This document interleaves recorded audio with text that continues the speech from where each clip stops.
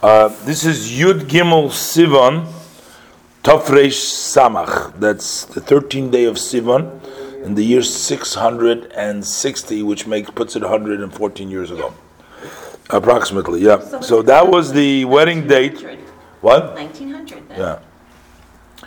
The wedding of the great rabbi and genius Rabbi Levi Yitzchok Schneerson with the Rebbetzin Chana. That's the parents of the Rebbe, Levi Yitzchok and Chana Schneerson. So what happens? My son, his name is Levi Yitzchok and his wife is Chana. Wow. And they have a son, Menachem Mendel, who's going to have his upsharness right after Shavuos. So he's Menachem Mendel, Ben Levi Yitzchok and Chana. But anyways, when the Rebbe Levi Yitzchok reached the age of marriageable age, the Rebbe Rashab, Reb Shalom Dovber, the fourth Rebbe, he introduced the shidduch, the match between the Rebbe Levi Yitzchok and the Rebbetzin Chana, who was the daughter of the great chassid and genius Reb Meir Shlomo Yanovsky, who was the rabbi in the city of Nikolaev. So after they set the chassid date, the wedding date for Erev Shabbos, that's a Friday, that followed Shavuos. So then the Kala became sick, and her father wanted to push off the chassidim. He sent a special agent to the Rebbe Rashab to get his approval for pushing it off. But the Rebbe did not agree.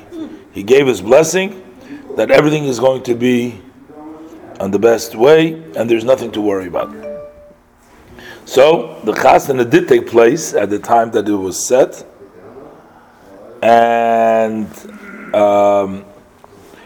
which is the 13th day of Sivan, Tafresh Samach, and Friday. We find that many of the weddings took place on a Friday. It's not so common today to make. Sometimes people do it, but with all the elaborate weddings that we have today, it's not really that common to have a wedding on Friday. But in those days, there was a lot of marriages took place on Friday. After the wedding, the Rebbe Rashab sent a letter with blessings to the father of the chassan, Reb Baruch Schneier, and that was in addition to the telegram that he sent on the wedding date. And in his letter, he writes to the honorable grandson of my dear friend Baruch Schneier, because this is the I guess he's writing to the Rebbe, to Rebbe Levi Yitzchok, who was a grandson of Baruch Schneier. No, 1 second. So I'm not sure. The father, Baruch Schneier, was the Rebbe Levi's father. But the grandfather from Baruch Schneier's grandfather. This is sending to the Baruch Schneier. He's sending to the Baruch Schneier, and he's calling him the grandson of the previous, the elder generation, because from the Tzemach Tzedek, and he wishes him from the depths of his heart a blessing of Mazel Tov on the marriage of those dear to my soul, Levi Yitzchok Sheichya. So may Hashem bless them, that the match should be a successful match for long years, good and pleasant years in life, spiritually and physically, with great success in all details, with a beautiful generation to follow, children that are blessed by Hashem as the desires of our fathers. And may you receive much nachas in all details.